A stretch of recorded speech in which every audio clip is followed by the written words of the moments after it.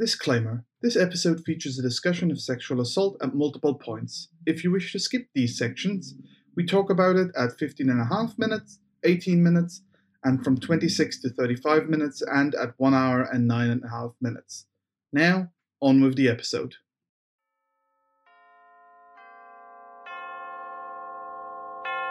Welcome to the Anime Research Group, a show about the weird and wonderful mistake that is anime. I'm Air Marshal Ian. I'm Flight Lieutenant Denny. And I'm Pilot Officer Freya. And this week, in our quest to watch all the shows we never had time for, we desperately try to reach the heights of Royal Space Force, the Wings of Oneamis. And boy, do we have so much to talk about that we're going to just get right into it. 13 pages of getting into it. So, Denny, tell us about the Royal Space Force. Yep.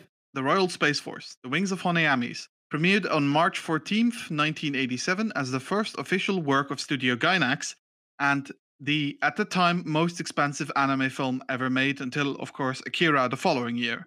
Oneamis was preceded by the two shorts created at the 1981 and 1983 Daikon Sci-Fi conventions. The movie was directed by Hiroyuki Yamaga, but really it should be said that it was a collaborative effort between all of Gainax, as most of their founding members were deeply involved with the project.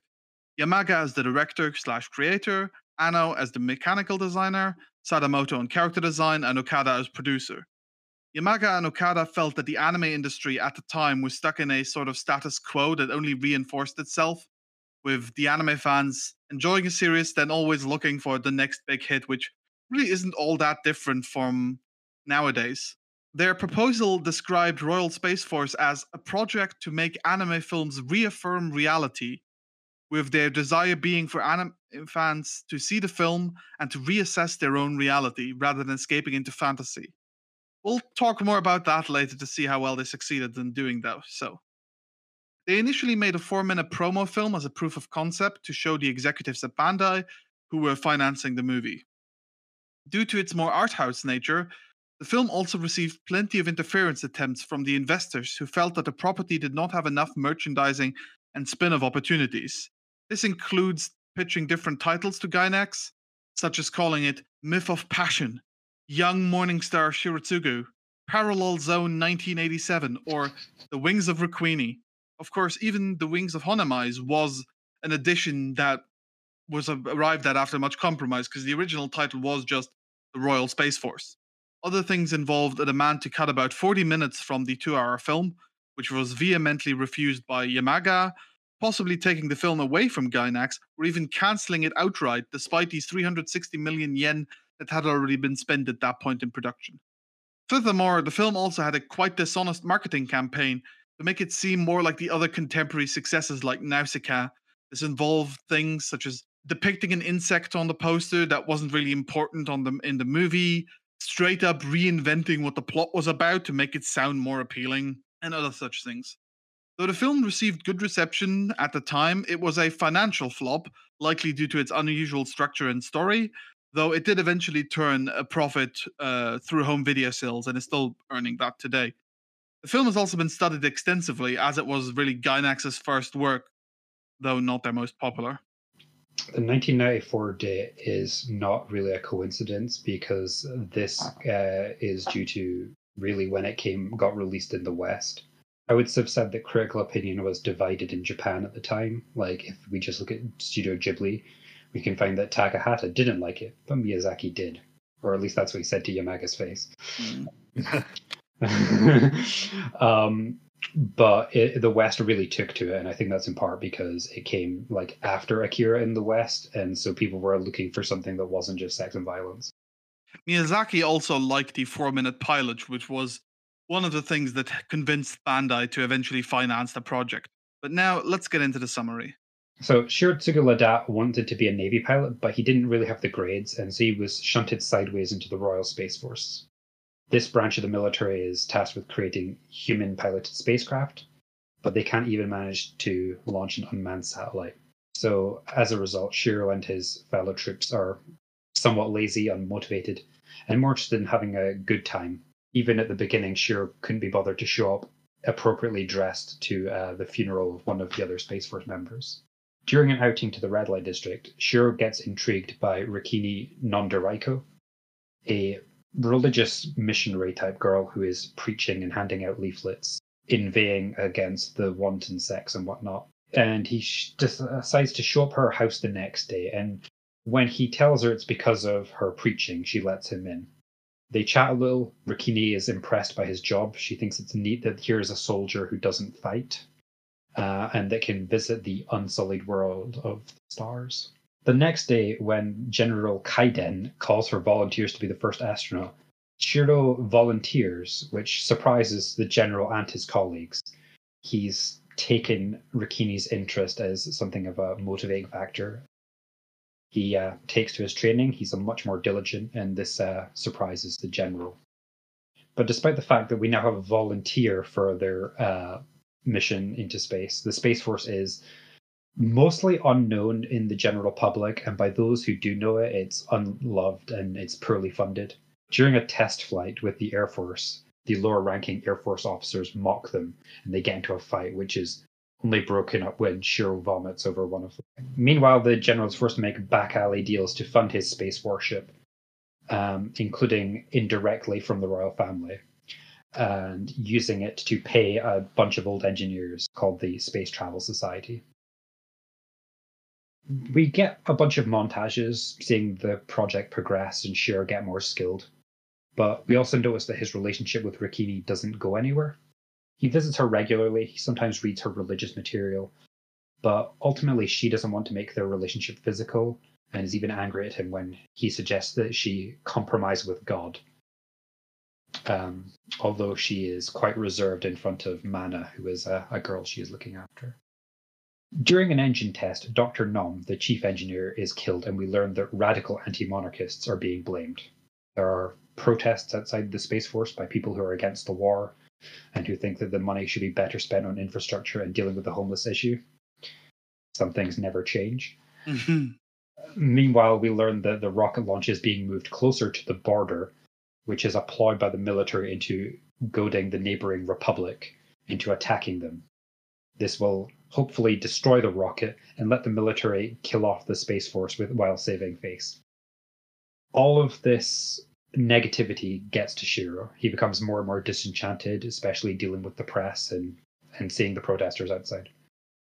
And with his lack of a relationship with Rukini, he goes to her house and is basically in a huff. He won't eat anything. He won't sleep. And then this is where he decides now is the time to sexually assault her. Yeah, there's that. She knocks him out, and Shiro does try to apologize and make up for it a little bit the next day. But Rukini says that she is to blame and that he is a wonderful person. We'll talk about it. We'll talk about it.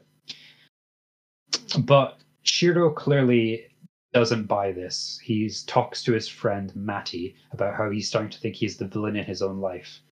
When an assassin tries to kill him, he gets chased through the town, but he eventually tangles with the assassin, first stabbing them in the leg, and then when they try to shoot him, he ends up killing them.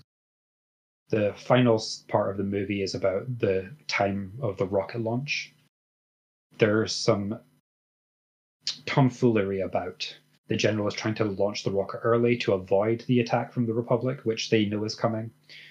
But he does have to call the launch off when they strike even earlier than they were expected. Shiro eventually convinces them to continue through a grand speech, that they're making history and that he's willing to give his life for it. And as the rocket goes up into orbit, the fighting does stop a little bit, as all the troops are shocked that it actually happened. The last we see of Shiro is him broadcasting a message to the people on the ground, saying that they should give thanks for being here and praying for mercy and for forgiveness. The film ends with a bit of a montage, seeing scenes from history about war and how things haven't really changed, but ends with Rukini looking up at the sky. Dun dun dun. Just as a note, I think the military were also trying to basically wanted to have an excuse to invade the other country. But... Yeah. As a note, we know the character's called Shiritsugu, but we're probably just going to call him Shiro throughout the rest of this episode. just for simplicity's sake. Right, they call it that in the film, so it's fine. Yeah. So let's start by discussing Shiro, since the movie is like entirely centered around him. Really, he's the only real major character, we should say. Yeah, I mean, we have him, then we have Rukini, and then at the very third lower bottom rung, we have Mana. And everybody else is not really a character besides the fact that they have a name. Well, the general's kind of important. I guess he goes on the same rung as Mana. They're there. The general gets a scene by himself with no other character. Yeah, actually, that's true. None of the other characters really get a scene by themselves. But let's talk about Shiro. So Shiro, how would we describe him? He's comes from like a decent middle class upbringing within the context of the war, but either by nature or by how he has ended up as a result of being bad at being in the Navy, he's ended up as something of a slacker. He's an everyman. He's kind of the most average dude you can find. That's even accident by his design, because while a lot of the other people have something that kind of makes them stand out, they're like really tall, they've got a unique hairstyle in a way. He's just kind of a square-faced grunt that's standing in the middle there with nothing to really push him out. Well, the most characteristic thing about him is his like slightly dopey resting expression. Mm-hmm.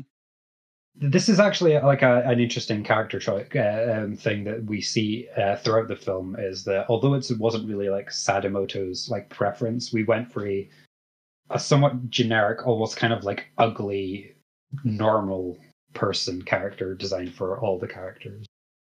I mean, it adds to the attempted realism of the film, especially when we compare it to the 4-minute pilot film, in which Rukini actually looks a lot more what we'd expect like a typical Ghibli girl to look like, compared to how she looks in the final film.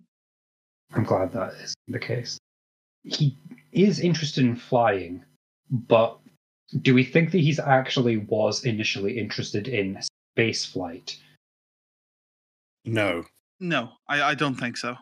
I think it was too much of a pipe dream for him to have done it. I mean, he wasn't even aware what a spacesuit was during the opening scene. Whereas the like scene before the credits, he openly talks about being very interested in planes. Mm-hmm. I mean, he's as Ian said, he's initially kind of a slacker, but once he has first meeting with Rukini, that really kind of acts as a transformative spark that changes him, because it only takes that one meeting. We don't really know how long it is, but the day after that, he's immediately ready to volunteer his life to go on what could very well be a suicide mission into space. And he's like kind of making jokes at his colleagues that they're like performing a great thing, a great deed for science. It's kind of almost a radical change in his character. I think it's just that like someone has shown an interest in him, and like that the thing he is doing is important and that he matters. Like he's been bigged up and he hasn't quite deflated yet. And over the course of the film, we can actually see that he is being deflated, that it's not really his dream. He's doing it, but he's not like internally motivated from it, or at least not entirely. I mean, you could initially argue that he's doing it to impress a girl, but I don't think then he would go so far as to actually volunteer for the mission.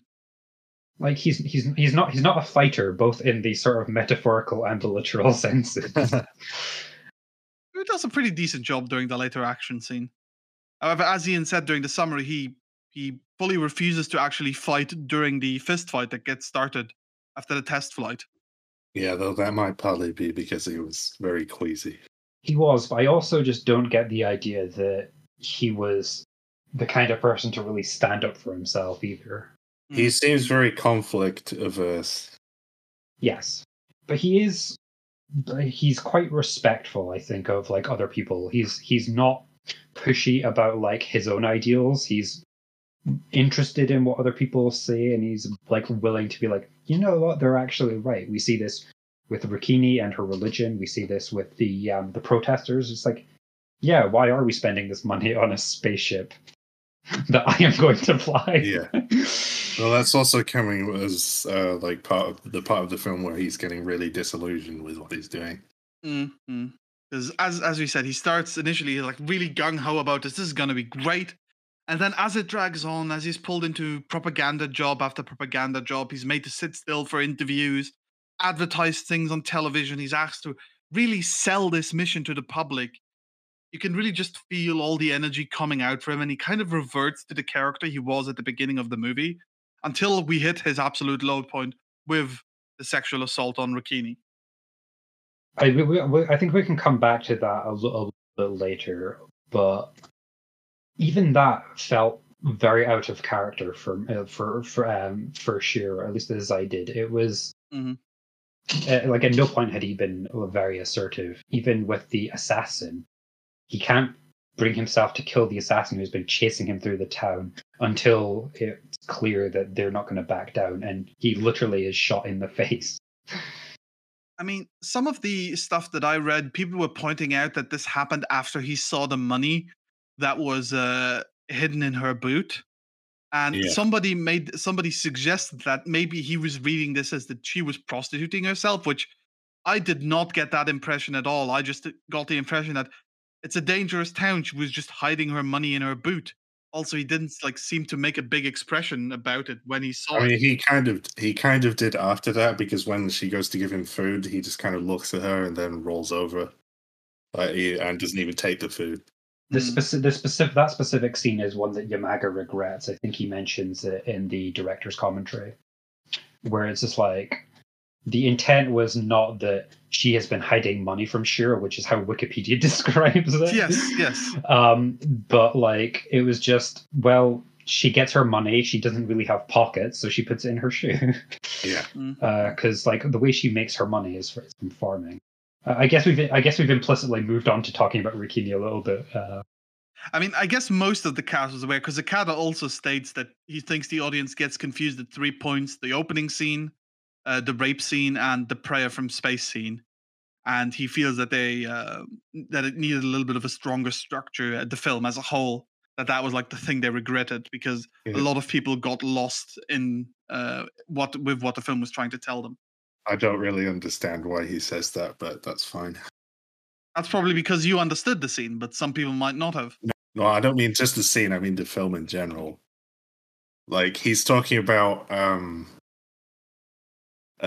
he specifically says 80% of the audience is thinking I lost Shiro's thoughts 2 or 3 times, or maybe 4 or 5. And I just think, like, I feel like you've made it fairly clear how he was feeling for, like, the entirety of the film, especially because you tie it into, like, the whole situation in general.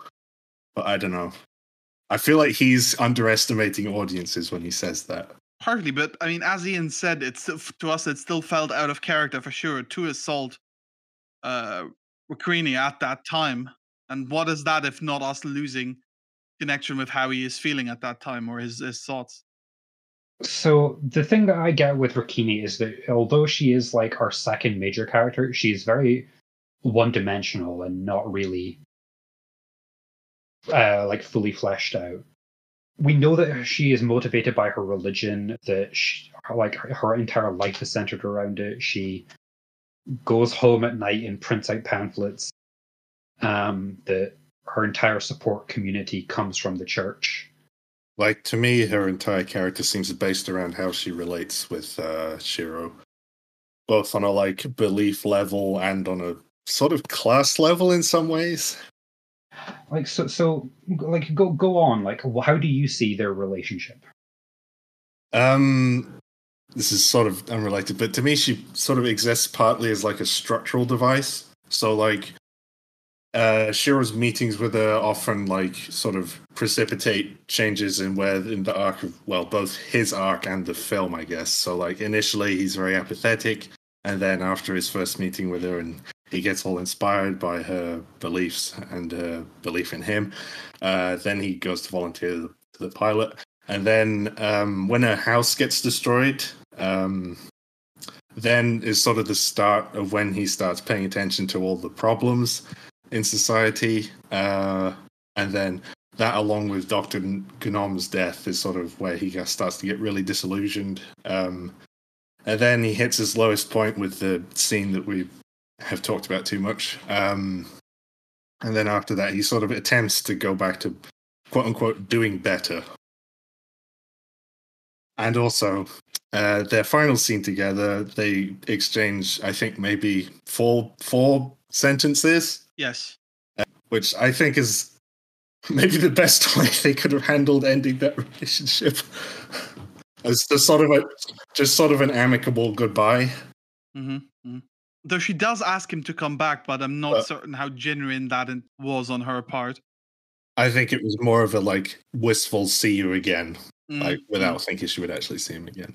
Yeah, I would agree with that. She's like the transformative spark for Shiro that starts and ends and like affects his character arc.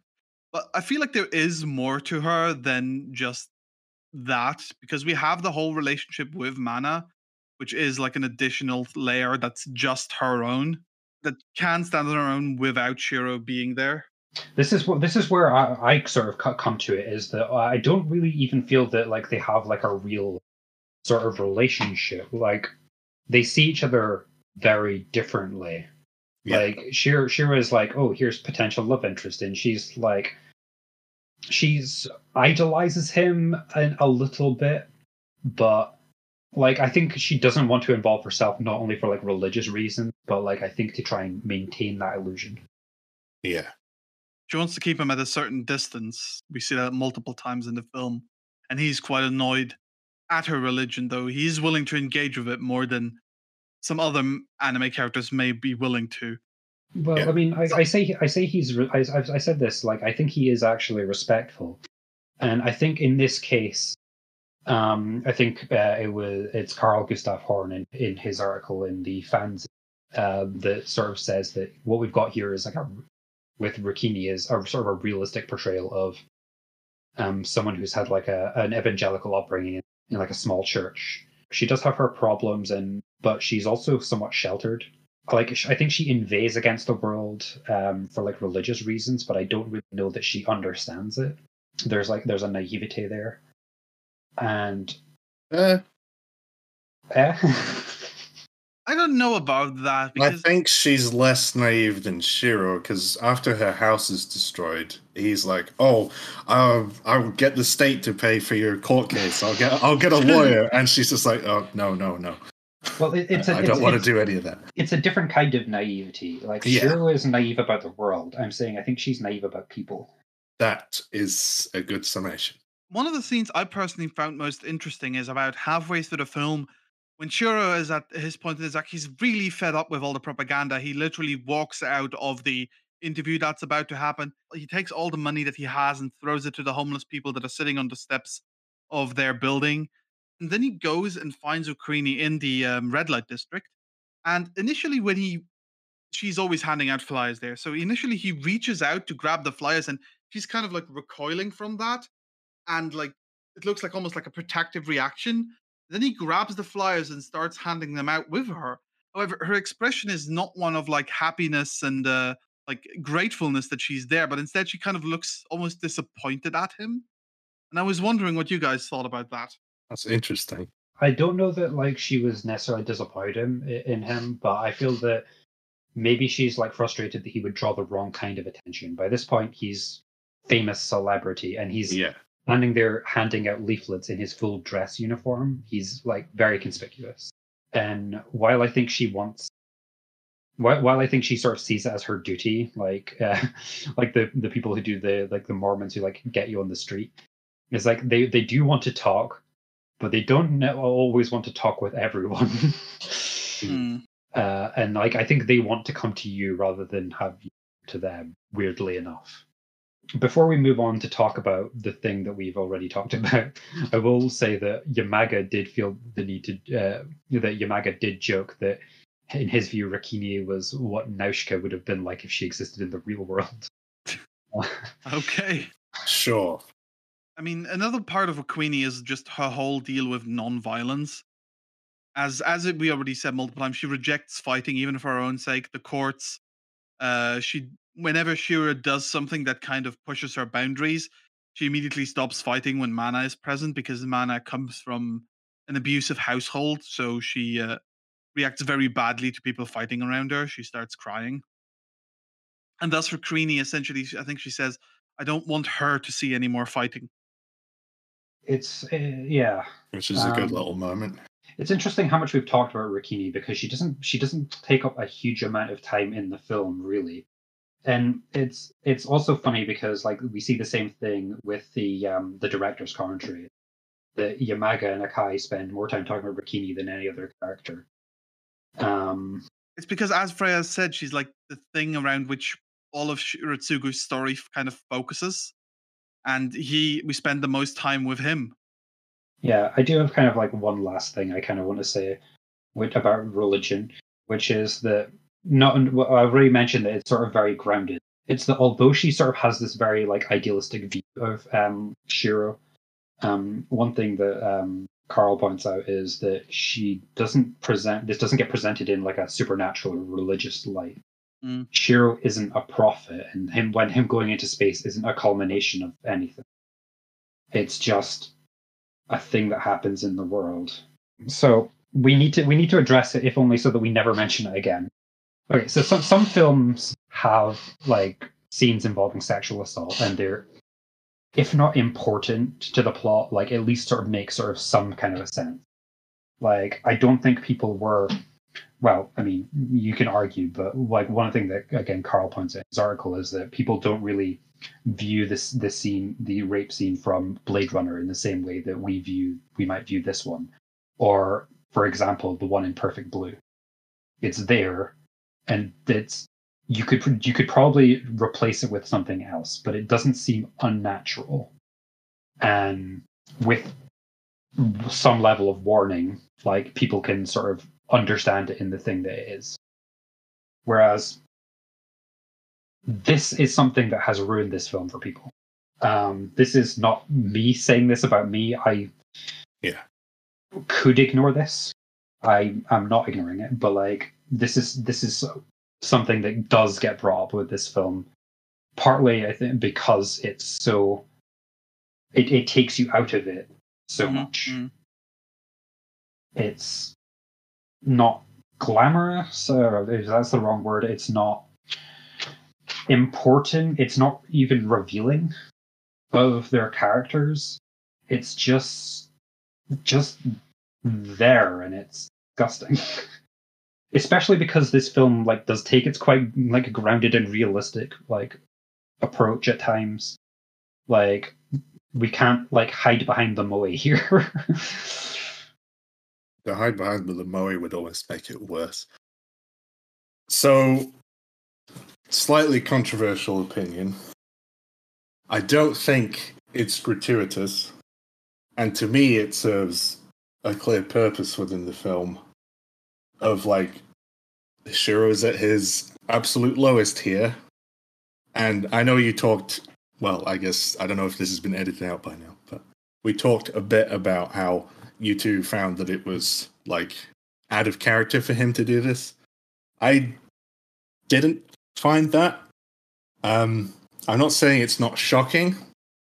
It's not that I think it's out of character, but more that it reframes his character. In particular as to where he goes from here. Because after this point is where he sort of attempts to try and be a quote-unquote better person, but is also like has a much more nuanced view of the world. I kind of wish that it didn't take him assaulting a woman for him to realize that. So I guess what I would say is I don't think it's gratuitous, but I think they could have done it a different way. I mean, my thing with the scene is I agree with what you're saying. And my biggest problem isn't with the scene itself, if it's with the morning after, where Rukini apologizes for knocking him out, and she calls him she says, "You're a wonderful person. I'm sure you'll forgive me." That's what was really like pulling me off from it. To me, that seems like it's a defense mechanism on her part. And it's partly like Shiro clearly thinks she's being kind of weird in that scene. But then he never really reflects on that later in the film. So I agree that is almost worse than the scene itself. So I don't think that he doesn't reflect. Like, he does have this sort of thing with Matty, but he is viewing it entirely through his own through his own experience of what he did. And then, well, I don't want to say in fairness, but like in fairness, he has a ship to pilot that's going to be happening like within the next days. Like there's not a lot of empty brain space. But I do think the film slightly devalues like Requeenie like perspective because we never really get it, which isn't necessarily bad. I completely understand anybody who says that it ruined the film for them, and I'm not trying to like say that they're wrong. So one argument, like in favor of like the way Requeenie acts, in favor, I don't know, is sort of again, I keep referring to Carl Gustav Horn's article, but he points out that like while Shiro has had his moral failing, so in her mind too does Requeenie. Now, I'm not saying this as victim blaming. I'm saying this in that she has her own code of nonviolence. Yeah, and she knocked a guy out, and she is as shocked by her own ability to do that, I guess, as Shiro is by his ability to do that. They both thought that they're these inherently good people, and then they've just done what they did.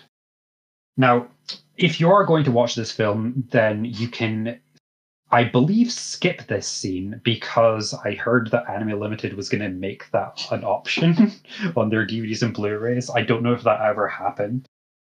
They said they would anyway. But if you are going to watch it and you are going to watch this scene, you might not want to watch it dubbed because it gets worse. Okay. So in the Japanese, for example, we have when Shiro asks Requeenie to forgive him, she says, "You didn't do anything." And Shiro replies, "Because I couldn't." In the dub, this "you didn't do anything" becomes, "Maybe it was because I smiled at you." And Shiro says, "I couldn't help myself." Ah, there we go. In the original Japanese, again, I'm quoting Carl Gustav Horn. In the original Japanese, Shiro made no excuse for his behavior, and Requeenie didn't suggest that she was to blame for the situation, only that she regretted striking him. Whereas this is not true in the dub. So yikes. So bad Very dub. bad. I would like to give a quote by Okada, just what his take on the scene was. Yes, there are conflicting takes from members of the production staff. Let's start with Okada. His was, "There is no simple explanation for that scene, but basically I was depicting a human situation where two people are moving closer and closer, yet their relationship isn't progressing at all. Shiro resorts to violence in an attempt to close that gap, only to find that that was also useless. The two of them never came to terms, never understood each other, and even at the end of the movie. However, even though they never understood each other, they are in some way linked together."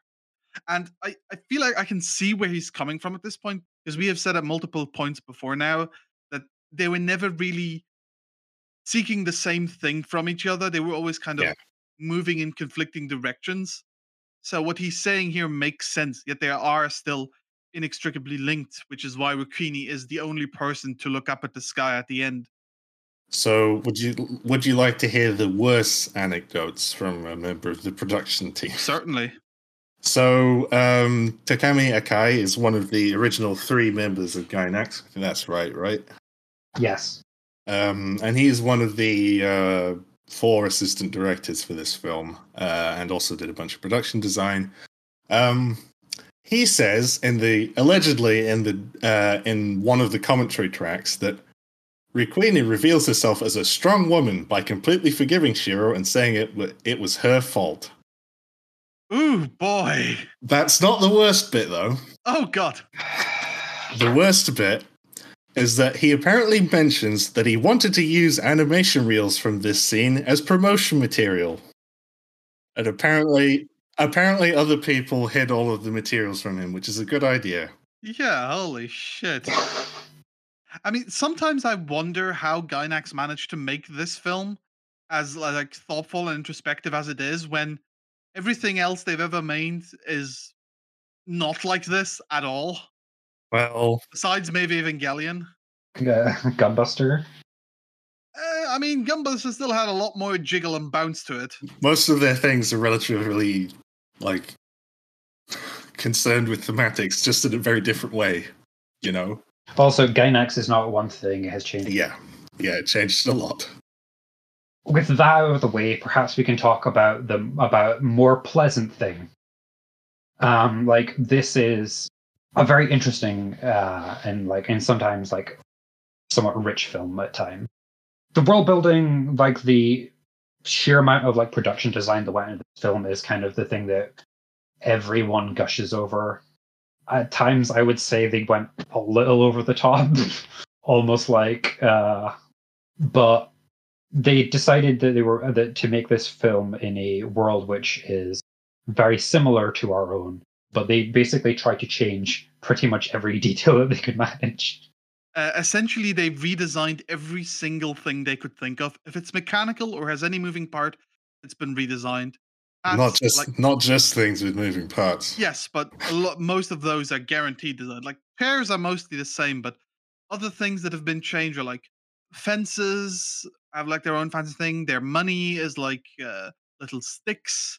Their street lamps, their water pipes, their playing cards, their books are like have like a lot of edges. Their doorbells, their cutlery, their newspapers are like single giant strips of paper.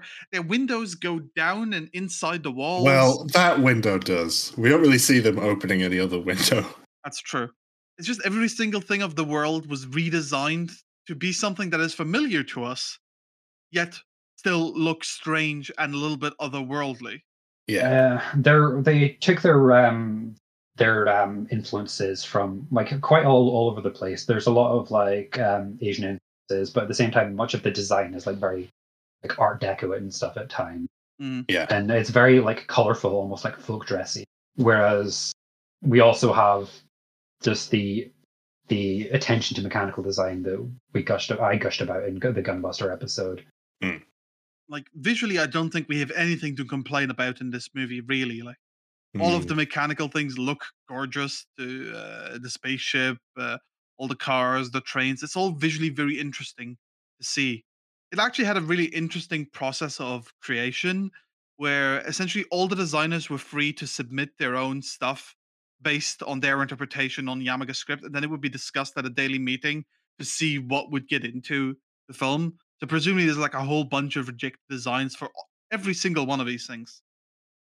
There should be like a model of at least some parts of this city. Like this is something that Okada mentions in a recent interview about Anno having a model built for the rebuild of Evangelion for like choosing shots and stuff. I think I read something similar because they were like mostly using live action techniques. Thus, they were building models to study where the camera should be, even though the camera, of course, does not exist.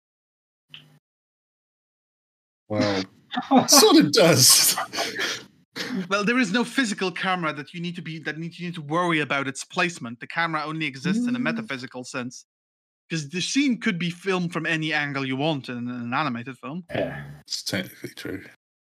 Of course, the world building doesn't only stop with all the physical objects. It has its own countries, its own currencies, its own food, its own measuring units. We've talked way too much about the religion, even though we've seen so little of that. We haven't really talked about its specifics. It's kind of weird because it has like the Promethean myth and is monotheistic, but then the Bible is illustrated like old sort of Japanese scrolls. Yeah, I this is part of where they're coming from. They've just taken their influence like from everywhere. Of course, Japan does have quite a sizable Christian community, so it's not that odd. I mean, there is a lot of talk about sin and people burning. So they changed a lot, but like as they point out, you can't change everything. As Yamaga says, you try to change the shape of rockets, but they don't really change that much, even if you wanted to. This is something that Miyazaki actually criticizes him for, is that the rockets are shaped like rockets, because fuck Miyazaki.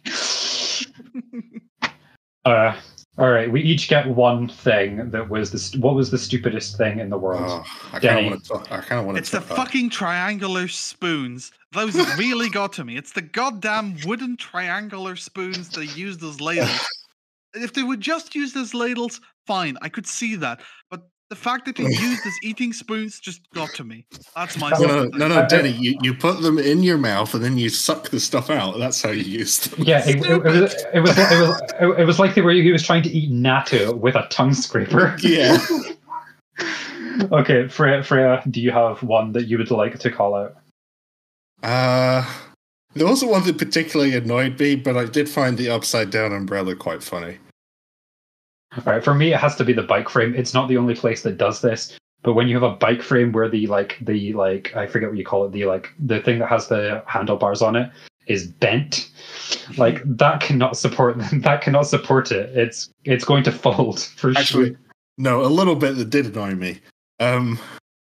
So all of the planes in the Federated Kingdom of Honeyammies, that's not the full title, but that's what I'm going to call it, have rear-mounted double propellers that are sort of boomerang shaped, and it's like, okay, weren't you testing jet planes at the beginning? But I was trying to find out if those were real propeller designs, because I wouldn't have been that surprised.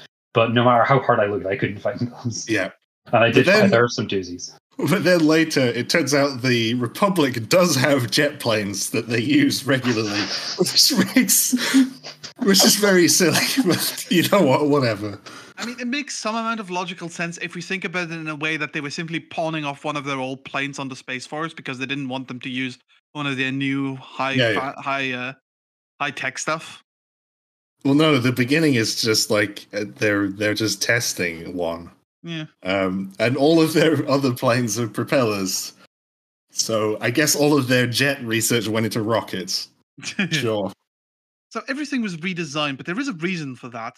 As I said in the opening, their goal was to make anime fans reassess reality. So I have another quote here from Okada, which I'm just going to read to you because it kind of explains what it is about. It is essential to pay close attention to the smallest design details of this world. It's because it is a completely different world that it must feel like reality. If you ask why such an approach, when the goal is to get anime fans to reaffirm their reality, it's because if you were to set this anime in our actual world to begin with, that's a place which right now they see as grubby and unappealing. By setting it in a completely different world, it becomes like a foreign film that attracts the attention of the audience. The objects of attraction are not mecha and cute girls, but ordinary customs and fashion. If normal things now look impressive and interesting because they've been seen through a different world, then we'll have achieved what we set out to do in the plan. We'll be able to express reality is much more interesting than you thought. I can't believe you quoted an entire paragraph. I know. It's a big quote, but I really feel like, because I was going to say, like with Okada, you can always find a quote of him contradicting himself, but the one I have actually isn't him contradicting it. He's just basically saying that he understood that Miyazaki wanted to raise young people's spirits with his kind of fictitious film worlds, but our generation knows it doesn't work that way. We know children feel that way, but we're well aware that we don't.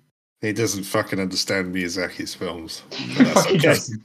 But I mean, that's neither here nor there. But to me, this quote like really changed how I saw the film, because I watched the film 3 times. Like the first 2 times, I was kind of more iffy on it. It was okay. I never felt like I was getting it. However, when I viewed it with this lens in mind, as kind of our reality but slightly different, as something that's supposed to make me think about our own world, then the film made so much more sense to me. Because Shiro makes so much sense if he's the stand-in for the everyman, the kind of average Japanese middle-class person that's living just fine, neither rich nor poor. He's just kind of drifting along through life, not really suffering, but not really, air quotes, living either. And then he finds the spark that is space travel through Rikuini, and it kind of changes his outlook on life. If that's what they were trying to accomplish with this film, they were trying to get people to see themselves in Shiratsugu and then look for that spark in their own life. That kind of really changed how I saw the film, with him as the audience stand-in.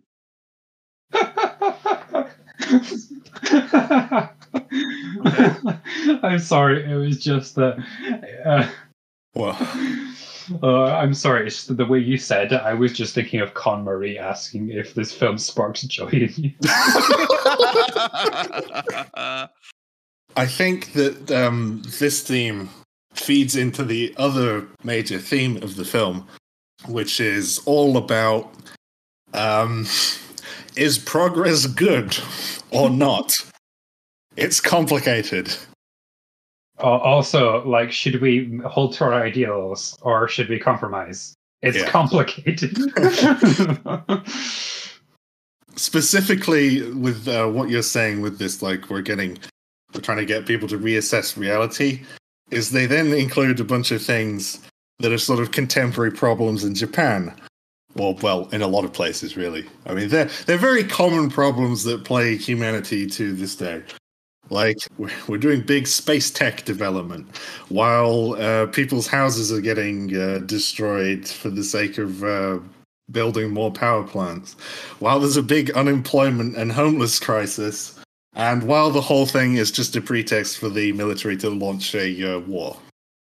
I mean, the debate about compromises is literally had in the film by Requini and Shiro, because he suggests that she should maybe compromise a little bit, because compromises have made life much easier for everyone, or that they're living much better now. But she says that she's doing just fine and she doesn't want to compromise because that's what's led to the world as it is currently, which she sees as sinful and arising from evil.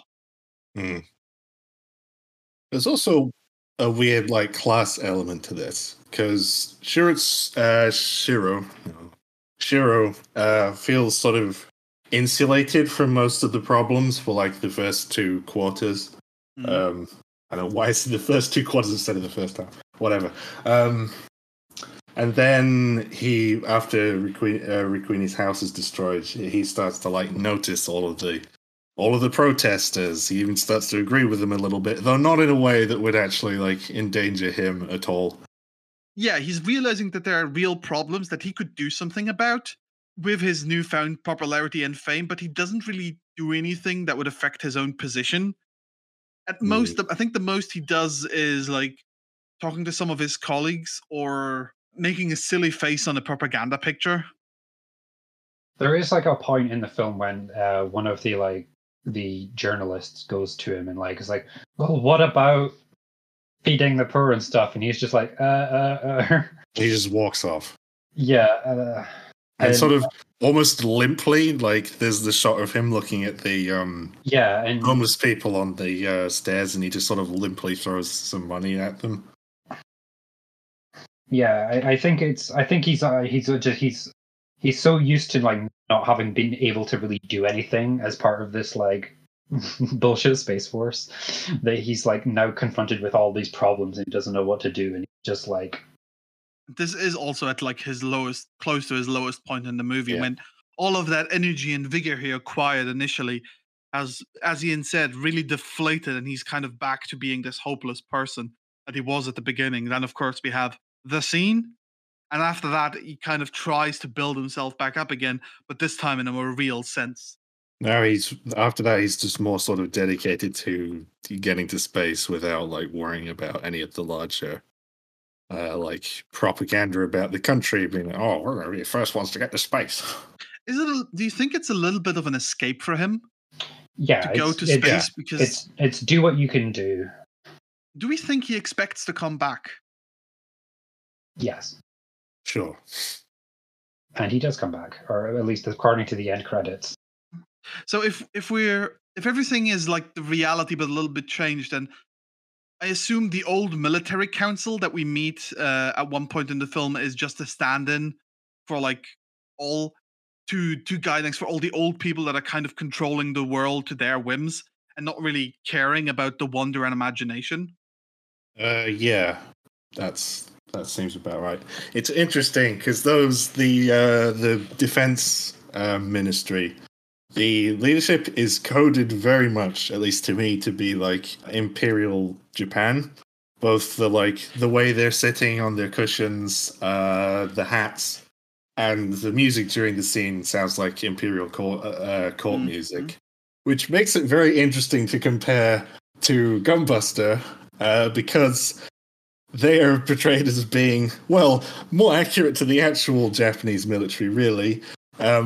They basically just want to use the rocket as a big false flag operation in order to bait the other country into attempting to destroy / steal it, and then use that as a pretext to start war, which is kind of similar to the Manchurian Incident, but with the players switched around, because that was like a unit of the Japanese army trying to bait the military command into invading another country, but whatever.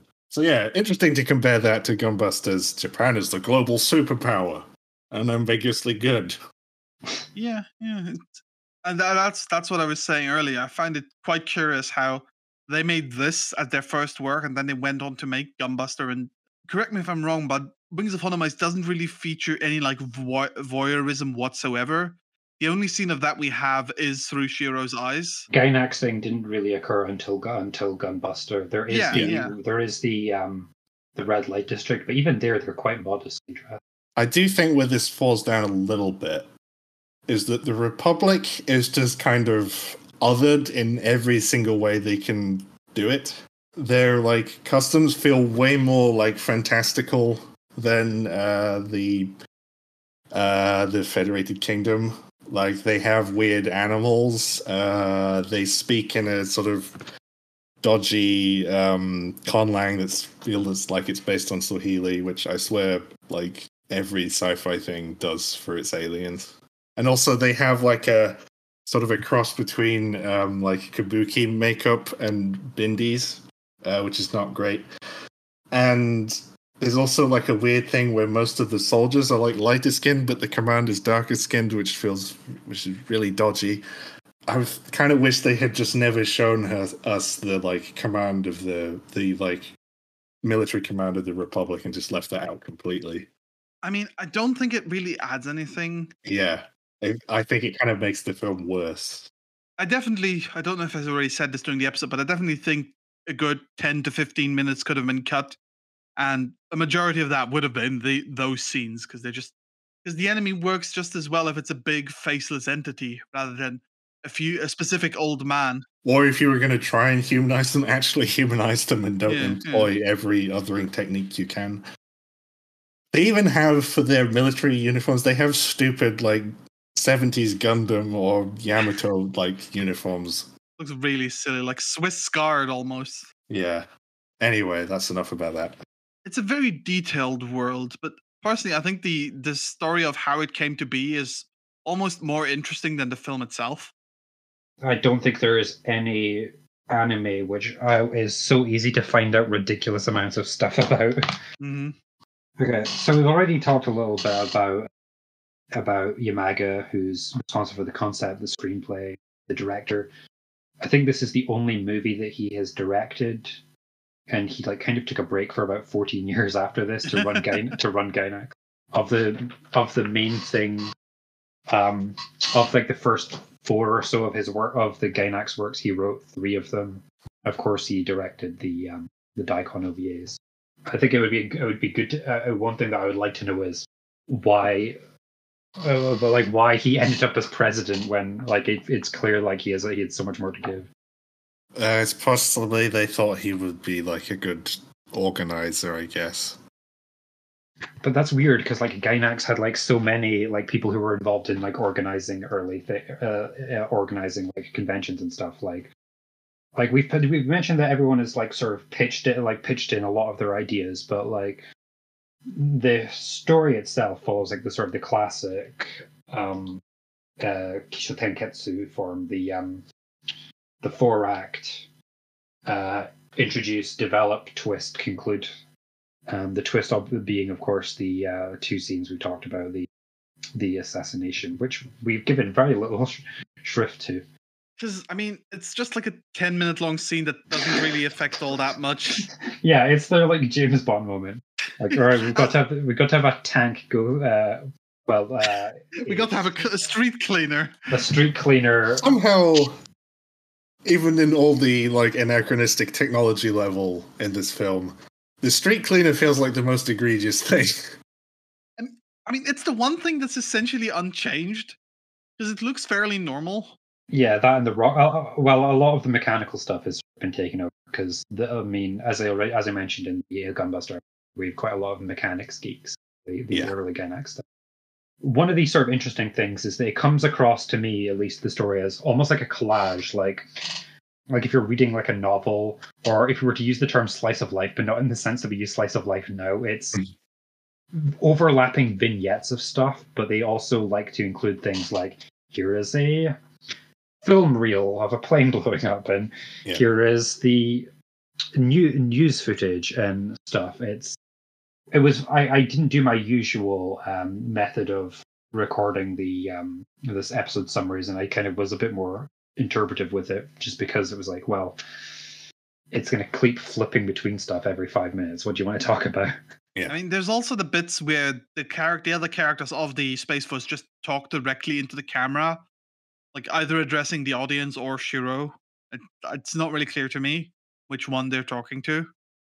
But I think when people sort of refer to this as sort of like art house or whatever, I was making fun of it when watching it. But I think this is kind of what they mean, is that I wouldn't say it's cerebral or that you really need to think that much, but it's not as easy to explain as like the plot of well, I've since already said it, a James Bond movie, where it's just like, all right, he gets the gadget, he gets the girl, he gets betrayed. I gets a new girl. Maybe I would call it meditative instead of cerebral. I think that's fair, because I think Denny already mentioned this, and I would say the same thing. I think this is a film that really rewards a second or third viewing, just so that you can just sort of let it sink in. You need to sit with it. You need to just sort of like just let it percolate in the old brain. Yeah. Though I think they make the like core thing of what they're going for fairly clear enough on a first go through.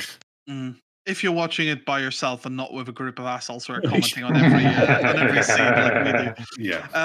I think part of the unusual structure could also possibly come from the same reason we have so many varied designs, because much like the design process, the writing process wasn't that different at times, because Yamaga says, I don't have it in the exact quote, but I remember him saying that essentially everybody was free to pitch their own ideas to the thing, and then it would get voted on. So maybe some of those more experimental things were things that were just thrown, that weren't part of the original vision, like the interview footage, like the reels, but somebody just thought that was cool, and everybody agreed. Thus, it was in the film. I think Yamaga says at one point he barely had to do anything because everybody else was directing. It's neat. I would like to say a lot about the animation, but again, there's just too much fucking stuff to say. I guess there's a few things that I could shout out, though. One is just like, as I said in Gunbuster, just all of the beautiful machinery, particularly in the finals. Like with the plane exploding, there's stuff by like Anno, where it's the wonderful paint splatter explosion that I love so much. But one scene that is really, really good is animated by Toshiaki Hontani, which is not a name that I was familiar with. It was the video I already mentioned of the rocket that goes up and explodes. Not because it's like necessarily the best animated, but because it's just like so weird and out of place. You see the screen like framing around it within the view. It's all, I wouldn't call it sepia toned, but like the dirty green color of old film. And like I say, just early Gainax, you get a ton of really good effects. I think my favorite scene though is like right at the beginning when Shiro is like watching the plane like fly off. Literally the opening scene. Yeah. I mean, it's like when I said in Gunbuster, there was like just the scene with the laser array that I really enjoyed. Like this is that. The backgrounds in that scene are fantastic.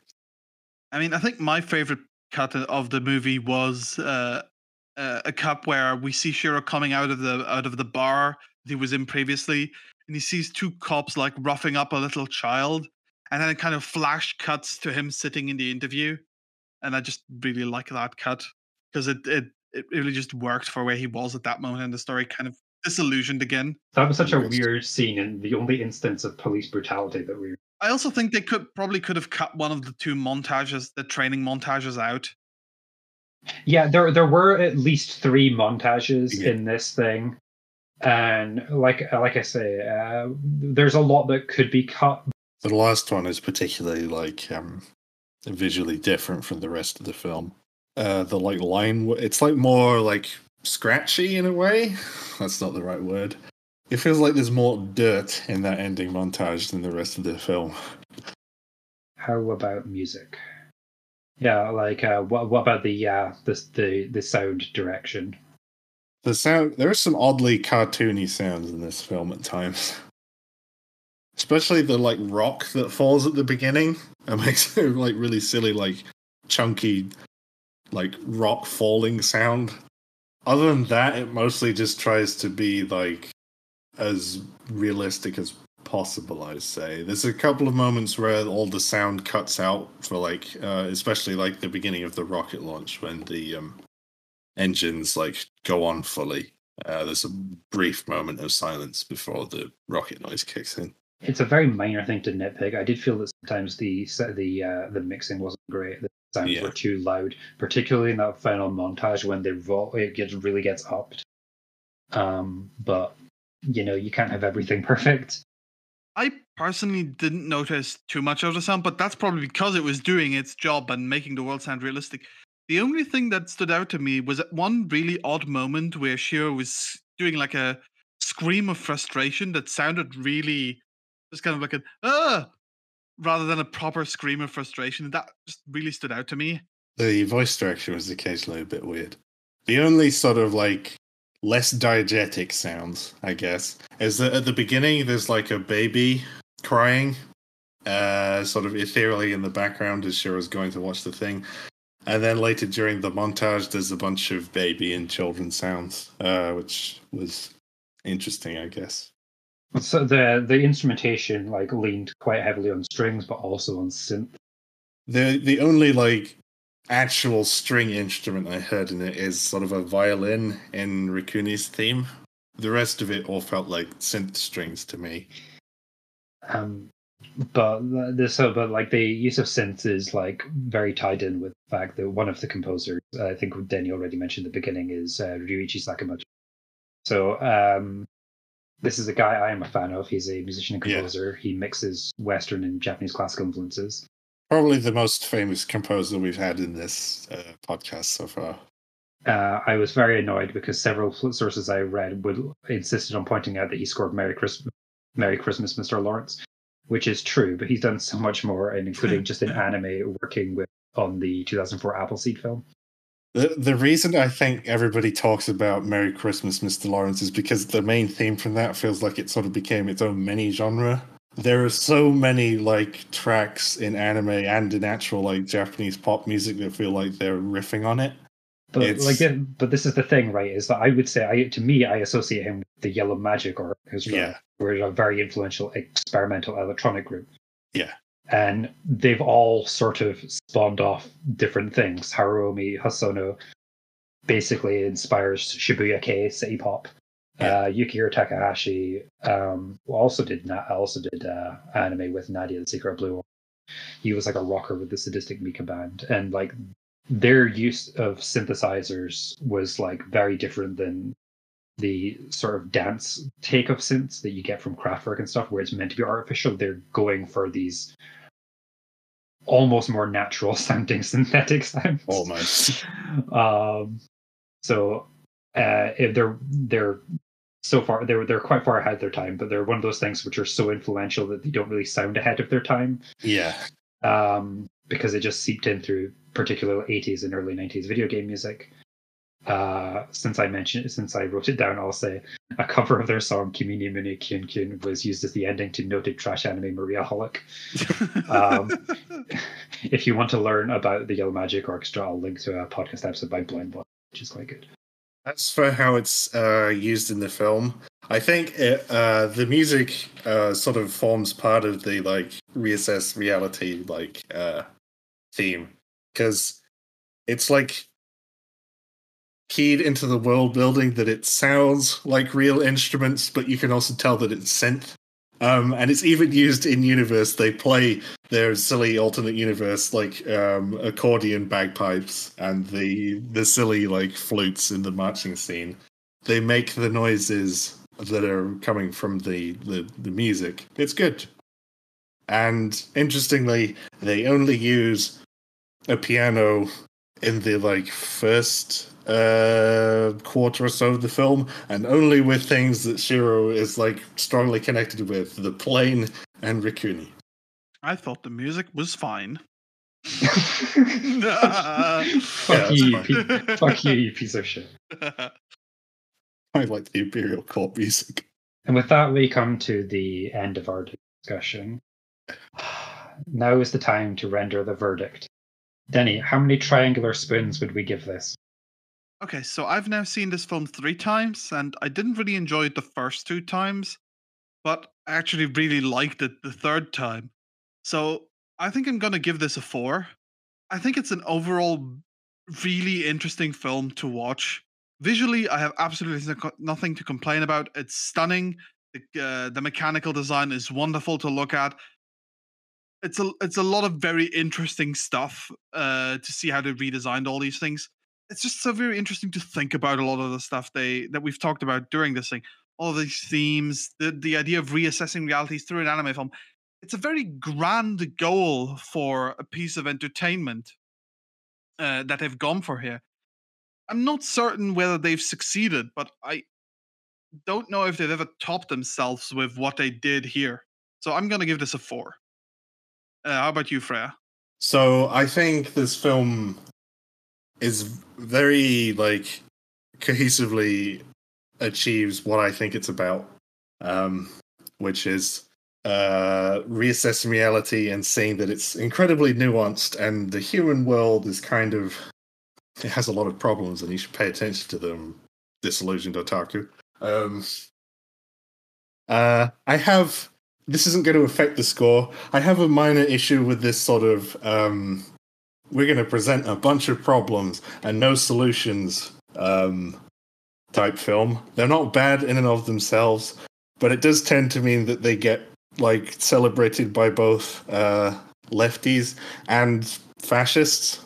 Because they both go, yes, look at all the problems with the world today, and we're the ones who can solve it. And given Gainax's founders' proclivities, I guess they're probably fine with that. But Denny, Freya, this is what Miyazaki likes. He thinks that the reason Miyazaki made the film honestly was because the film didn't suggest that the Space Force had done would change everything. Shooting up a rocket may give the character something to die for at first, but you can easily predict live in a world where they will be caught up in reality again. Oh, I like it too. I think it's not really. This is a problem. It's not going to affect the score. This is just a minor like meta issue I have with this sort of thing. Visually great, music works really well. 4 spoons. Yeah, I think for me it's going to be 4 spoons as well. I think this film was better than I thought it was the first time I watched it. I don't think it's amazing. I think it's good. I don't think it's amazing. I will say though that it is a shame that unfortunately people have finite attention spans, because we do have like another hour's worth of material. Mm-hmm. I mean, we didn't even talk about Uru in Blue, the supposed sequel that they've been trying to make for 20 years and is never going to get made. Donate to our Patreon to get our bonus episode where we talk about everything else. There is no Patreon. Do not donate to the There may be a bonus episode, though. I don't know. I'm too tired. Right now. Okay, so yeah, we're agreed. 4 spoons. Pretty good movie. Glad I saw it. A full set of spoons. We can all get one, and the audience can have one. Okay, do we have any other fun facts? I do have one, and it's one of my favorites in a while. In some smaller cities, the movie was shown as a double feature with the 1985 made-for-television film Ewoks: The Battle for Endor. I just want to know who was responsible for this. Yes. What you were thinking of.